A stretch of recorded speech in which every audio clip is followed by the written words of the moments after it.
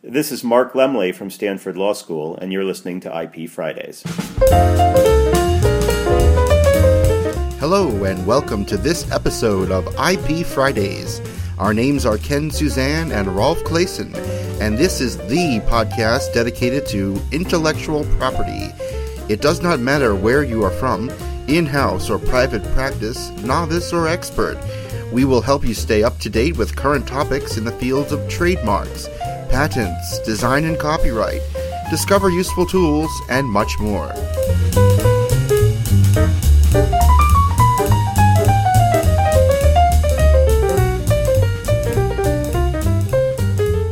Welcome to episode 65 of IP Fridays.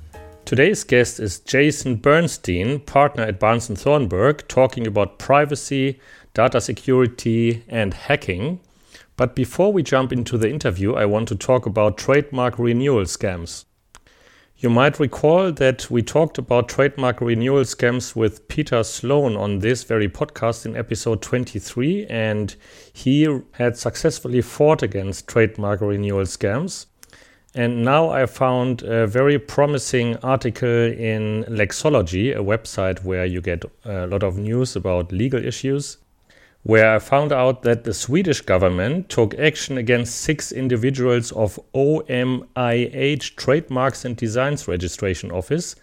OMIH looks very similar to OHIM, which was the former name of the EU IPO. In June, a Swedish court found 6 individuals guilty of various offenses, including attempted fraud and aiding and abetting attempted fraud, and some even received jail sentences up to a year in length. I really do hope that a lot of governments will take this as a good example and follow this example. The same article says that IP Australia has also tried to prevent consumers from being duped with warning letters, but has not yet taken legal action against any of these trademark renewal scammers. They tried different measures like hiding the address for service from web crawlers and highlighting the issue on their website, but that doesn't really deter the trademark renewal scammers. The German Federal Court of Justice recently issued a decision in a similar matter.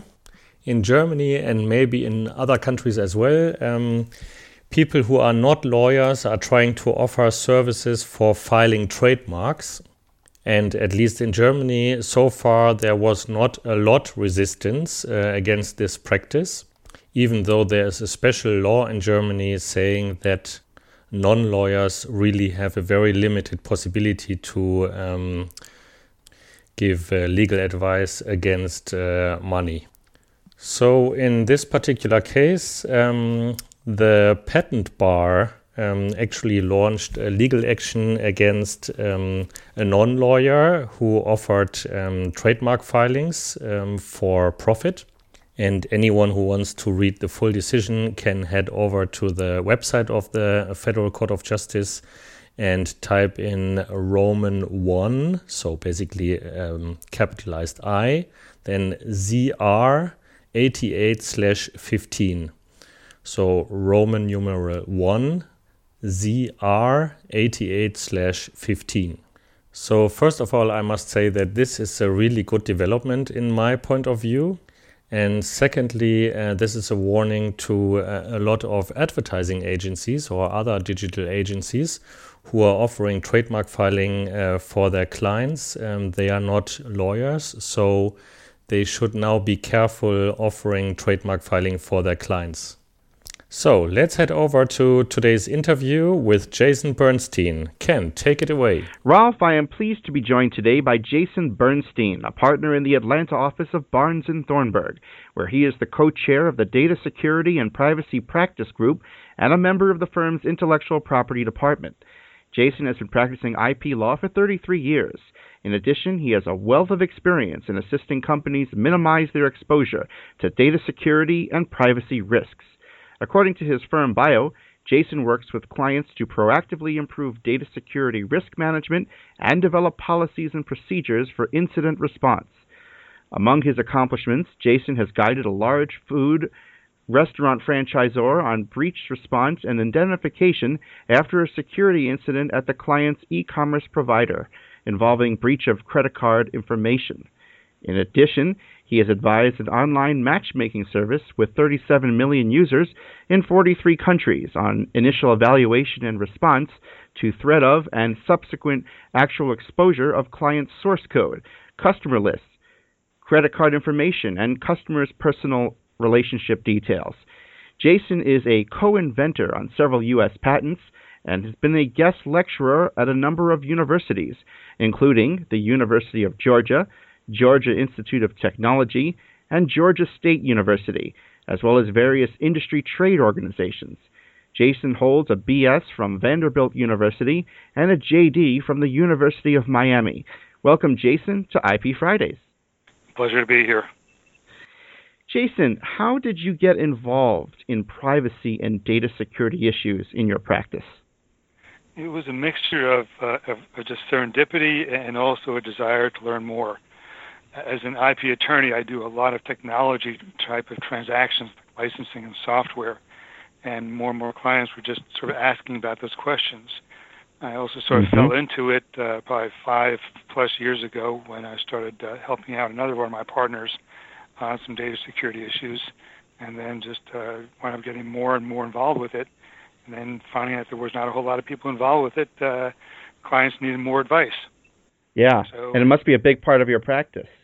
It's probably a majority of my practice now is data security, and particularly in the context of agreements and relationships with clients, whether they're customers or vendors. Let's start our interview today with talking about the Internet of Things. With the growing number of devices connected to the Internet, there's a lot of concern over privacy issues. Can you tell our listeners a bit about these issues? Well, Internet of Things is really, again, since this audience is mainly IP and IP-related attorneys, I'm not going to talk at too high a level. I'm going to try and get down a little more into the weeds. Internet of Things is really just devices that are connected, anything that's connected, whether it's your Apple Watch, whether it's a pacemaker, or if it's a washer, dryer, or a bulldozer. Anything that's connected to other things or connected to the world by the Internet is the Internet of Connected Things, or the Internet of Things. Those devices are sometimes talking to each other, they're sometimes talking to people, or sometimes not talking to anybody, but they're just listening. So some of the concerns sort of come out of the opportunities. The opportunities of these devices are to collect information that can be valuable about the user or about the device itself.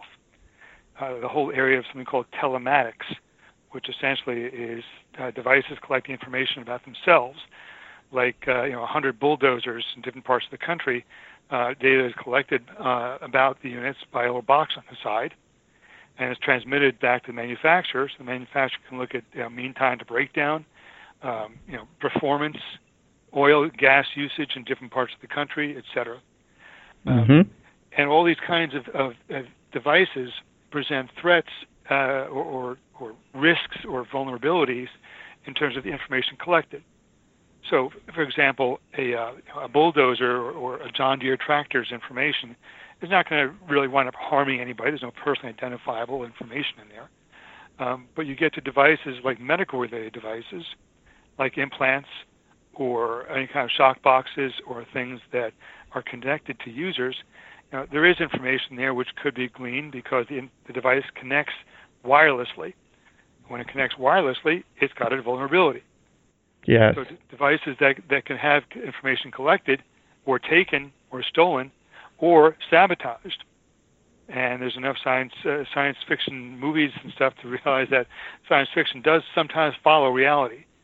Sure. Things can get hacked, and people can have their information twisted or interrupted, for that matter. So the risks really are to the information and to the use of the information or the use of the boxes themselves. What about sources, Jason? What are some of the main sources of threats to privacy and data security that companies, let's say, need to be exercising vigilance and employ some strategy for protection? Two main sources of or causes, if I want to call it that, are internal and external. Internal, most of the data breaches that we've seen come via some employee oversight, negligence, oops, kind of thing. Sometimes it's intentional employee hacking, but usually it's an employee that clicks on a bad email and allows malware to be uploaded, or they inadvertently think they're sending out the company's W-2 information to the tax service, which is legitimate, and it turns out to not be, and all the company's employee information and medical information is compromised. So it's a huge problem is the employee source, because whether it's law firm or company or nonprofit or government, it's so easy to click on an email which will allow a hacker to get in. The other side is just the brute force hacking at various levels to directly get into the servers or some systems on a website to upload software like keystroke logging software or monitoring software. And for example, with NASDAQ type companies, the FBI told me that they're one of the greatest targets of hacking because the hackers don't want to steal anything. They want to just listen in on the email conversation of C-level people and wait to hear or to see email traffic on a new product line, a new business that's about to be bought, a clinical trial that goes bad, right? And they basically trade the stock off that information. So they don't want their presence to be known. They're not stealing information. They're just tapping into and listening. Sort of eavesdropping, digital eavesdropping. That's exactly what it is, and that is, some of the more well-known sources of that are in Eastern Europe and Russia, among organized crime, not necessarily state actors, but organized crime, because they just trade off the information in small amounts, small enough that they're not traced, but they make a huge amount of money, and that money is essentially already laundered. Wow. Let's switch gears a little bit. This is really fascinating information. If you're a patent attorney and you're meeting with your client to discuss their inventions, what are some of the key questions to ask in an attempt to understand potential privacy and data security issues and to better assist your client? One of the things to think about when you're talking with your clients is that your clients may not be even thinking about data security or even data per se, or what the data can be used for. For example, you've got a client that has a new invention for a wireless lock for a door, for a house door. Your immediate thought will be, well, let's talk about the security concerns here, because someone could come around the neighborhood and tap into the Wi-Fi signal, and if that's not password protected well enough, someone could steal the information off the Wi-Fi, the key lock, and basically unlock the door and basically burglarize the house. So one question is, ask your clients, all right, well, this device you come up with, connects to the internet. What are you doing about security and data security? And how is it locked down? On the flip side, ask them, so what are you doing with the information you collect? Well, it might not be part of the patentable invention per se, but it's a good question to ask because you can do more service to your client by exploring the opportunity with the data and what data can be collected and used for positive purposes, and then also how the data is collected and how is it vulnerable. And there's so many devices out there for which software is used, but still many companies are not thinking, particularly with much foresight, about how the data can be used. So if you're doing a software patent application, try and ask your clients about what kind of data could be collected in the algorithm or the storage array, or whatever else the software is doing, and try and broaden that out to cover it. Again, it may not be something that's particularly patentable or subject to one of the claims, but it might be able to increase the scope or broaden the scope of the coverage of the patent claims. Yeah, it's almost as if the IP attorney has to have several hats on, the IP hat and then the data security hat, and kind of shift between the two. Right, but in this case, it's not as much having to wear the same quality of hat. Obviously, if a patent attorney is looking at the invention, they're usually not thinking very much about data security or data privacy. But it's something to raise because you can certainly develop more insight into it with your client by asking it. Your client may not know because they're working on the hardware and the software, not thinking about the data. But it also leads to a conversation where you can do much more service to your client by thinking about it even at the earliest stage of reduction of practice of the invention. and figuring out where it goes. And as we may talk about later, it's the relationships and the customer relationships that you have to think about now in terms of data risk. Yes. Let's talk about trends, in privacy and data security. Daily news reports certainly paint a picture that the intrusions are up. Given this landscape, where are we heading, and what should companies be thinking about to prevent becoming the next victim? Some of the trends in security threats, and on the opposite side too, are certainly the level of company that is being penetrated. It used to be that what you just hear at Target, Anthem, Home Depot, etc.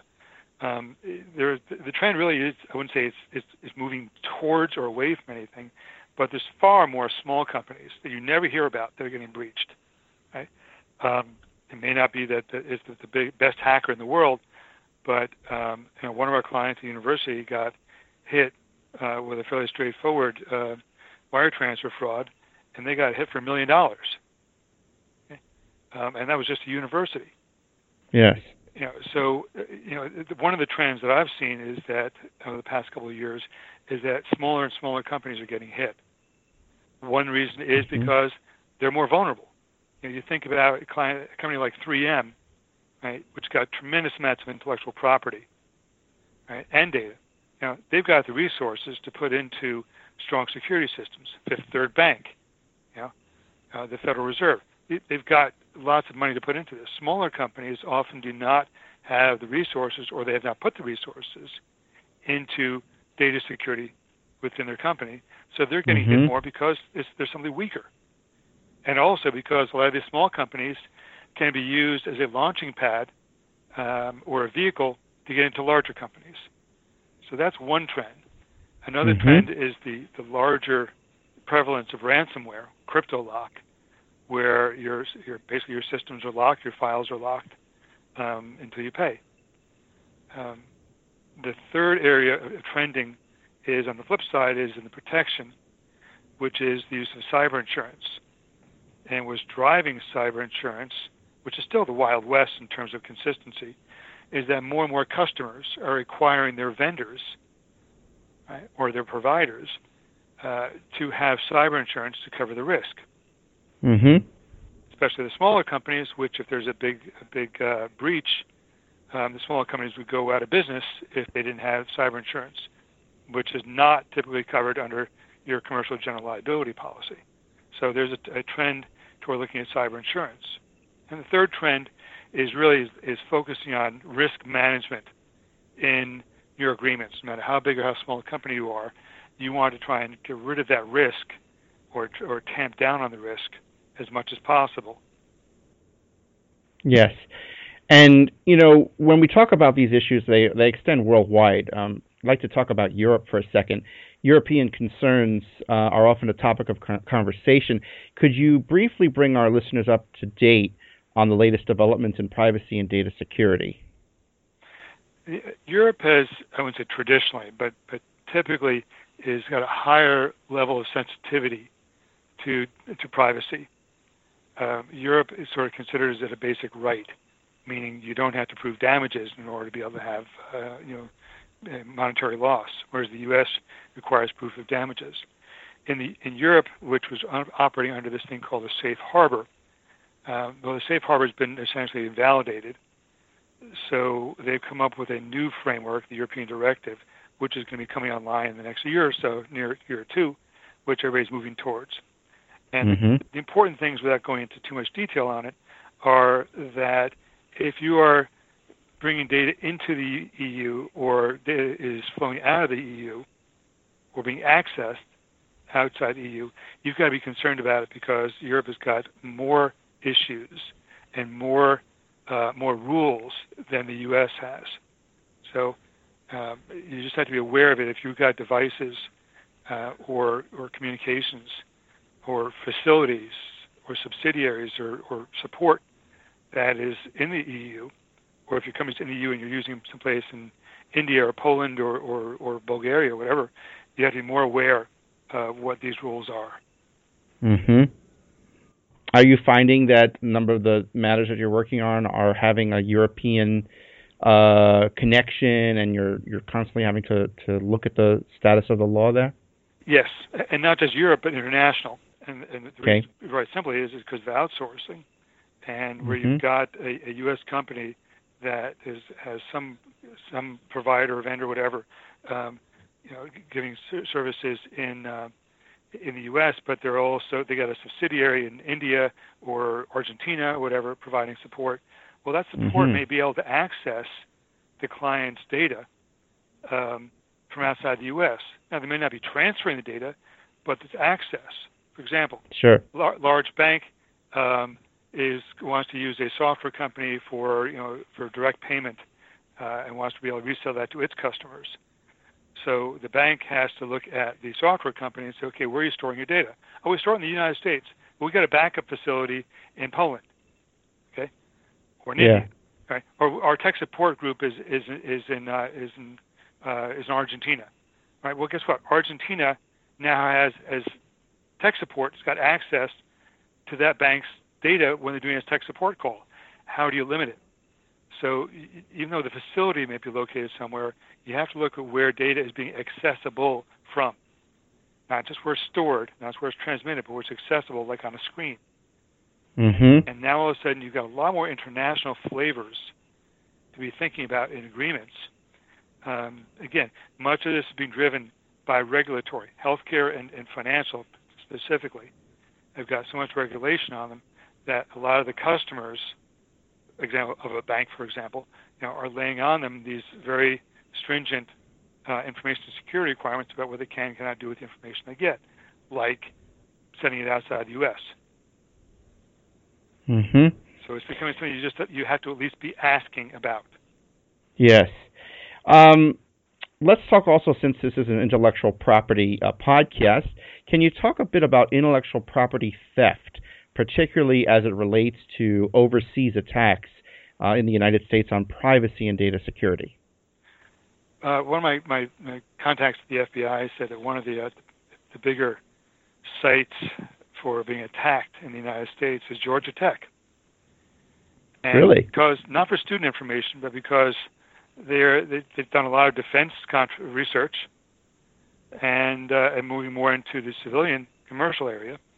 They've got huge amounts of intellectual property, and they're under constant attack from hackers, which is mostly in the form of espionage type attack, and much of that is state-sponsored, particularly coming from one or two countries in Asia, that they've found. And it's also true of everything from Boeing to MIT to IBM, wherever there are big troves of intellectual property, including law firms, right? Not just Mossack Fonseca in Panama, but law firms are getting hacked routinely, especially ones that have got a lot of intellectual property and merger and acquisition information. All this kind of information is highly valuable because it's so targeted that only a few players want it, and they don't care about where it comes from. Yeah. That's certainly, from where we are, 2016, I mean, if we're looking into next year and the year after, what do you think about where we're headed? I mean, do you think this is going to become a bigger and bigger problem, or will there be some more safeguards put into place that will curtail, these threats? Well, I'm an optimist, but I also think that the bad guys will always be one step of the good guys, one step ahead of the good guys, because no matter what systems are put in place, they're a defensive mechanism, and the attack will always be able to penetrate them to some degree eventually, right? Just as computing power gets stronger and stronger, the more we can encrypt, the more likely that someone can de-encrypt. So, and also because the information is still valuable. Yes. The value of intellectual property is one thing, but on the flip side, the value of credit card numbers on the black market right now is not that great. But the value of medical records, right, healthcare records, is much higher because the hackers can file false Medicare claims. That's a big deal. Sure. And people have to remember the hackers are very patient. They're intelligent and they're patient. They know how to monitor. They know how to get in. Right? They're patient. They're not just looking for an open door. Yes. They know where to go. They know how to look at things. They're very intelligent, very patient, and they know, where to sniff. So trends is you've got to cover as much as you can, right, in terms of prevention and threat, but you also have to look in terms of your own shop in terms of risk management.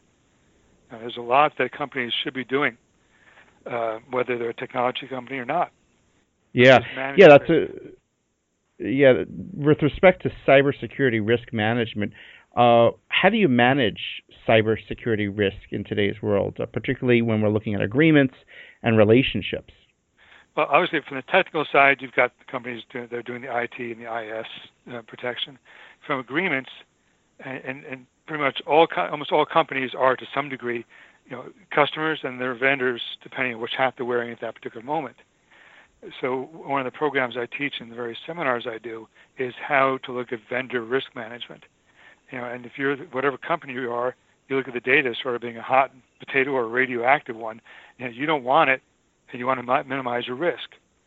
So the way I teach my classes in this, I was looking at how can you manage risk in relationships and agreements, and think about it in terms of 5 letters: IDATA. You can insure against the risk. D, you can diminish the risk. A, you can avoid the risk. Say, we're not taking that on. Right? T, you transfer the risk. So you're basically going to transfer the risk to somebody else, another vendor. Or A, you accept the risk. So when you're looking at agreements, it's IDATA: insure, diminish, avoid, transfer, accept. But all agreements are, to some degree, involving any kind of data, are risk management, risk transfer. So if you are a customer, the trend is simple. If you don't want to get hit with the negligence claim, you got to be vetting your vendors. You can't just assume the vendor is going to be doing everything it can, because you might get tagged with a lawsuit saying, you never even checked on this vendor. It's kind of like an employee. Employee commits a espionage attack on your client's customer, and the customer sues and says, that you never did a criminal background check on that employee. Same thing. You never did a cybersecurity checkup on that vendor before you brought him in. Yes. Right? The Target breach happened because an HVAC vendor got hacked. So in terms of trends in managing relationships, clients should be aware, or be made more aware, of what kind of control they have in the relationships and agreements, even if they're a small company. Yeah, that's really helpful information. Finally, Jason, what should you and I do to best protect our own privacy in this ever-connected world? A couple of tips, and these are in no particular order. Number one is freeze your credit. Not credit monitoring, freeze your credit. Okay? That is a way to stop the most damaging part of identity theft, which is someone establishing new credit in your name.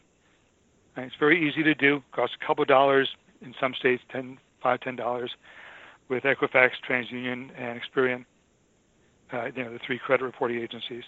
Just get that done, period. Freeze your credit. Second, forget passwords. Okay? Use passphrases. Develop a passphrase, something unique, not row, row, row your boat, but something that's easily memorable, because the longer it is and the more it's not known. Row, row, row your boat is obviously fairly easily hackable, but using a passphrase, perhaps with a couple of digits in the middle, so that when your Yahoo email is theoretically hacked and you got to change your password, you don't have to change the whole thing. You just change 2 numbers, right? But it's still got the rest of the passphrase. So use passphrases, not passwords. Third is keep a backup of your backup offline for your personal stuff, your photographs, your Quicken account, your music. Right? If you get hit with ransomware, right, everything on your entire Wi-Fi network at home is subject to being locked up, because the software will infiltrate every device it can, including your backup drives. So if you've got a backup drive and you're religiously backing up every night, so what? If you get hit with ransomware, it's going to hit that backup drive. Take another backup of that backup drive and keep that offline. Should be in a fireproof safe or something like that, for things that are important that are changing enough. Jason, lots of information here and lots of things that people should, think about, and also, when they're talking with their clients, raise awareness. Thanks so much. We've covered a lot of ground, and thank you for being a guest on IP Fridays. You're quite welcome. If your listeners have any questions, you know how they can contact us. Happy to chat. Excellent. Thanks again, Jason. You're welcome.